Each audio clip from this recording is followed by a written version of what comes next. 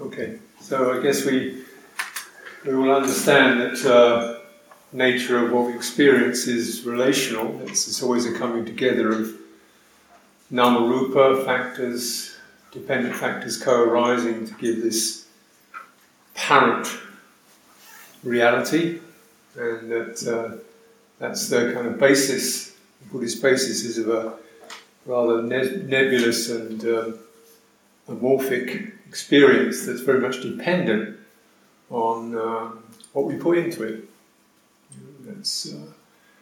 So in fact the nature of the relationships within this existence very much determine what manifests. This is the principle of idappaccayata, codependent arising, karma, dependent origination.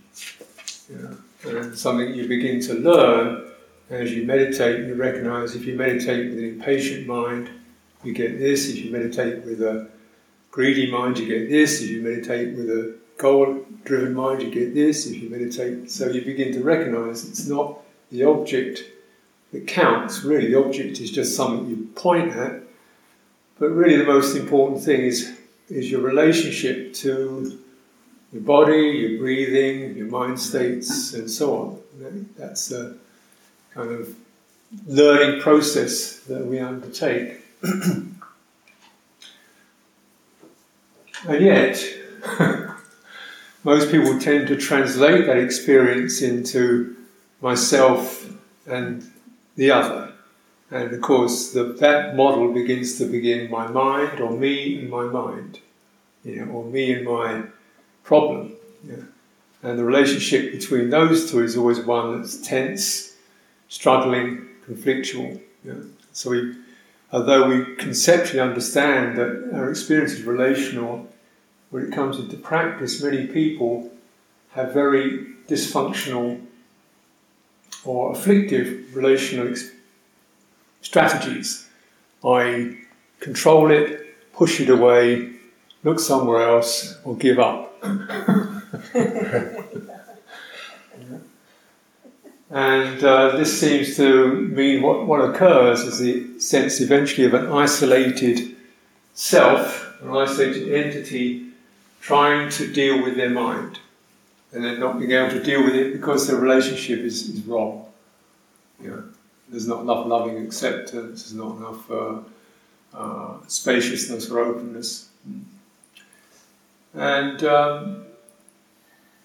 quite a lot of meditation instructions, certainly when I first started, were very much upon getting crystal clear definition of the object, maintain unwavering, moment by moment, crystal clear definition of the object. Subject, not there, just object. Deal with the object. Subject, no self, not there, forget about it, just deal with the object. And the kind of mindset that sets up is of a continual lack of heart. One begins to use mind or citta as this, which very much mirrors the visual way of relating to experience, that is, its object definition, which is great for clarity, for crystal clarity, but useless for relationship. Because it's got no ability to receive anything, it just points and directs. And so, particularly when we come to group retreats, and you've got maybe 50 people doing that, or trying to do that, and they're sitting with 49 other people, the 49 other people are essentially getting in the way of my practice. They're noisy, they're walking too slow, they're in front of me, I don't like the way she looks, she's bothering me, or some other crazy thing starts happening. That is somehow not part of the practice. Practice is getting onto my object, and other people are just distractions. And then occasionally there's a burst of, now let's do loving kindness. Right. loving kindness, loving kindness, loving kindness. Okay, that's enough of that. Let's get back to this, you know. So that kind of process. And you begin to recognise that in our societies, well, it's in Western society particularly, most of the problem is relationship. That is, there's abuse, quite common, childhood abuse, sexual abuse, relational abuse, and even more overall, there's just a lack of relationship. That is, people are just things you walk past as you go somewhere else. Yeah. Or they're objects on a screen. Most of the people that we relate to are actually images on a screen. They become the dominant figures. You see them on television. So you don't actually relate to them, you just... Yeah.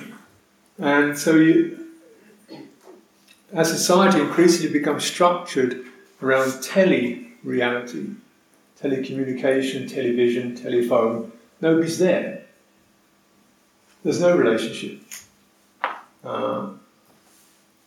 So the isolated self becomes ever more isolated and tries to meditate to get their peace and quiet in themselves. And it's got a certain... People want calm, but this kind of process leads more, in my mind, it leads more to dysfunction and dissociation. Basically, the meditator lives here, somewhere in there, behind the eyes, and witnesses the world from there, and defines it.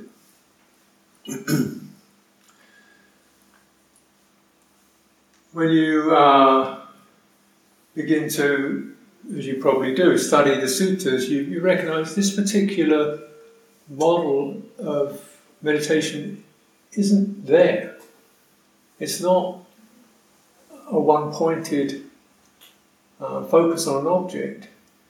It begins with generosity, it begins with morality, it begins with loving kindness. It begins with establishing a healthy relationship to other people and to one's own heart. And you proceed from there to clear away greed, hatred, delusion, in terms of how you act or react or interact with yourself or with others. And this is very difficult to emulate in a meditation retreat.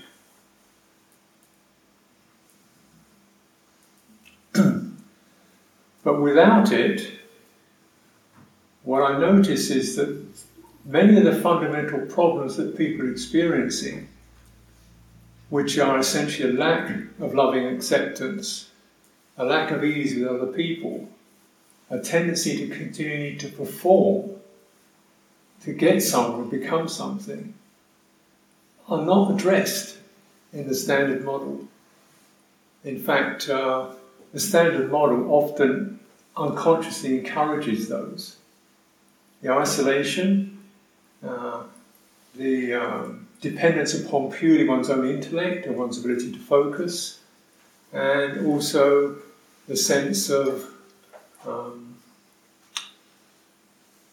lack of receptivity. So we begin to recognize the word for translation of citta, which is that which can be purified and realize liberation, is probably as best translated as heart, mind. Words are interchangeable, but come to heart and you realize heart doesn't do that, it does that. And that's a very different focus. It's just as sensitive because the finger doesn't receive, but the hand, the palm, does. And it can be just as accurate in its own way. So starting to use the focus much more as a receptive sense of what is this doing to me? How is this affecting me? Who am I when I'm with these people? How am I when I'm with this one? How am I when there's no one? In other words, beginning to understand the mutable nature of the relative self coming out of relationship, rather than the self being an entity that needs to attain concentration in order to be released, to begin to actually use relationship as the focus, as that which we begin to focus on in order to release the sense of there being an immutable self, because it's always relational, always relational.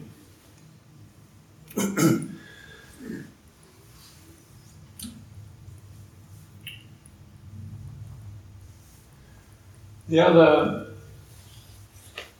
how do you do this without talking? So particularly as we begin to realise that a lot of our problems have arisen because of confused relationship with other people, or being seen by other people in a confused or abusive or disrespectful way. How we are seen by others, how others relate to us, and how we experience others in terms of our comparisons, our conceits, our whether we're desirable or undesirable, accepted or not accepted, all these very substantial issues. Yeah. How do you work them out on your own? How do you work out being accepted on your own?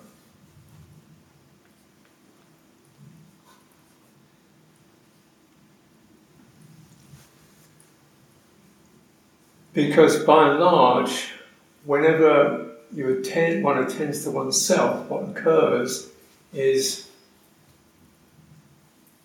the perspective of the isolated entity witnesses their dysfunction, witnesses their opinions about themselves, witnesses their aloneness, witnesses their need.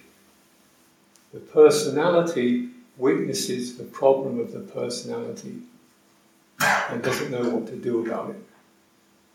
So, well, let's get back to looking at that instead.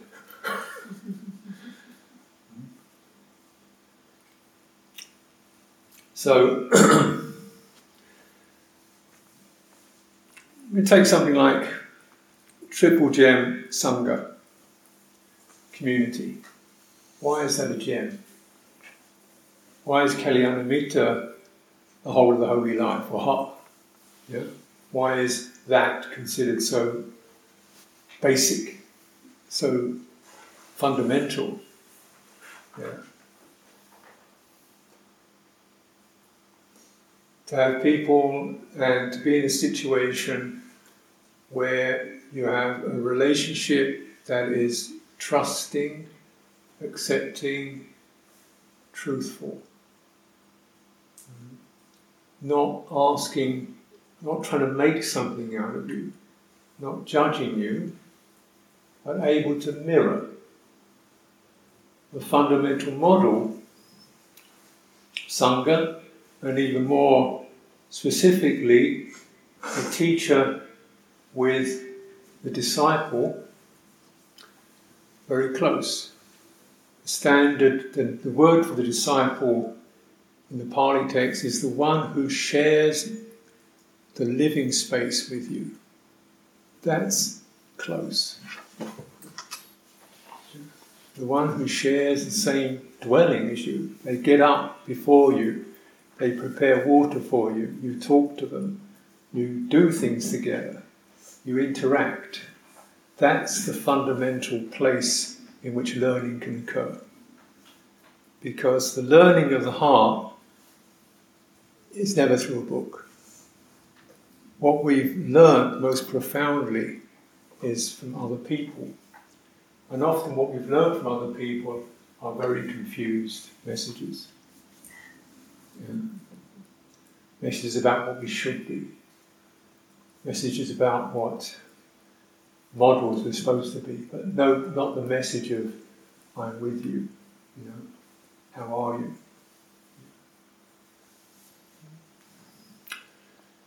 So trying to emulate this, in some sense, and certainly in monasteries there's a lot of interaction.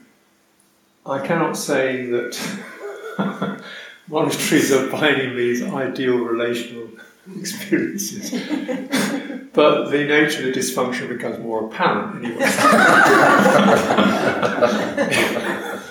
Whether you do anything about it or not is kind of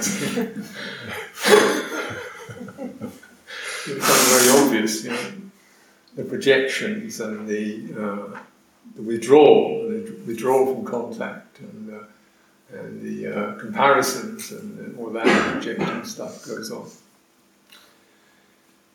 But a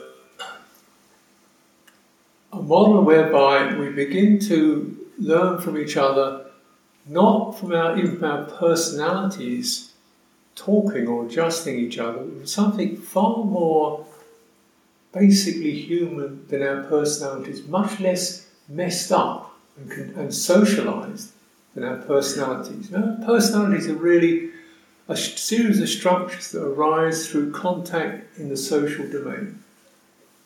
That's how we get a personality. But prior to that, we have a simple thing, sentiency. I sense a human being feels pain, likes pleasure, uncertainty, wants to be loved, is able to experiencing love, projecting it. That would be helpful. What his personality is, secondary. And interestingly enough, what I've been practicing with is using this very body as a sense organ. Just using the somatic intelligence of the body, which immediately tells me when I draw near to another human being, I feel a certain in what's happening. And I want to know it. And I want to know if that's okay. And if it is okay, I feel a sense of happiness. And in that sense of forming a somatic bond with another person, one can begin to align one's relational energies to something that's far more fundamental and far healthier than the personality's relationships. So more recently, I've been we're doing this together. Some of us were doing this together for about 12 years. This somatic presence relationships work. Often very confusing, because it's not always that clear. You can't always get the words in your head as to what's happening. But as I've tried to present this model, whatever is said, which is often minimal, what occurs at the end of it is that everybody feels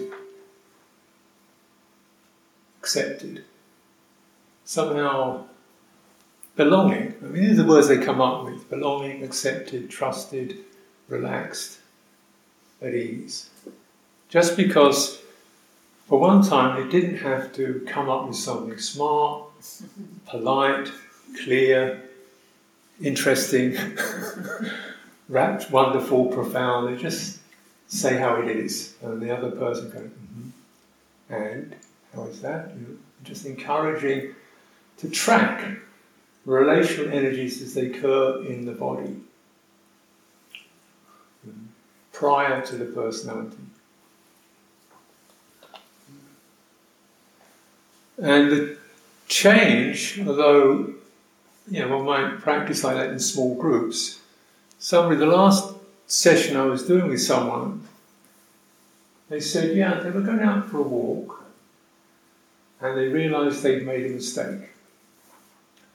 And normally when they realise they've made a mistake, or think they've made a mistake, what occurs is this intense self-criticism, guilt and blame. And she said this time, when she realised she thought she made a mistake, something in her said, "Oh, don't worry about that, sweetheart. That's okay." In other words, she'd begun to relate to herself as a loving human being, rather than as an object that she should be. She'd begun to relate to herself in a compassionate way, without even using words like compassion, but just natural language, the natural relational language of just, that's okay. Whereas before, she'd been judging herself from up here, according to ideas of what she should be or could be, or basically recycling the messages that her personality had been indoctrinated into through what we call education, which is you should be better, you should be perfect, mistakes are wrong, it's a failure, and the sense of recrimination that occurs through that. So when I've said I've been interested in relational practices, this may sound kind of strange in a way, because here I am, a kind of recluse. And it's not, I don't see this as forming, whatever this word means. Sometimes people think, oh, it's immediately sex. And that's how bad it's got. The only way you can have a relationship with someone is sexual. That's how bad it's got in our society. That any kind of quality of love can only occur if there's physical contact and so forth. It's impossible outside it, unless it's a dog. That's why people get dogs, of course.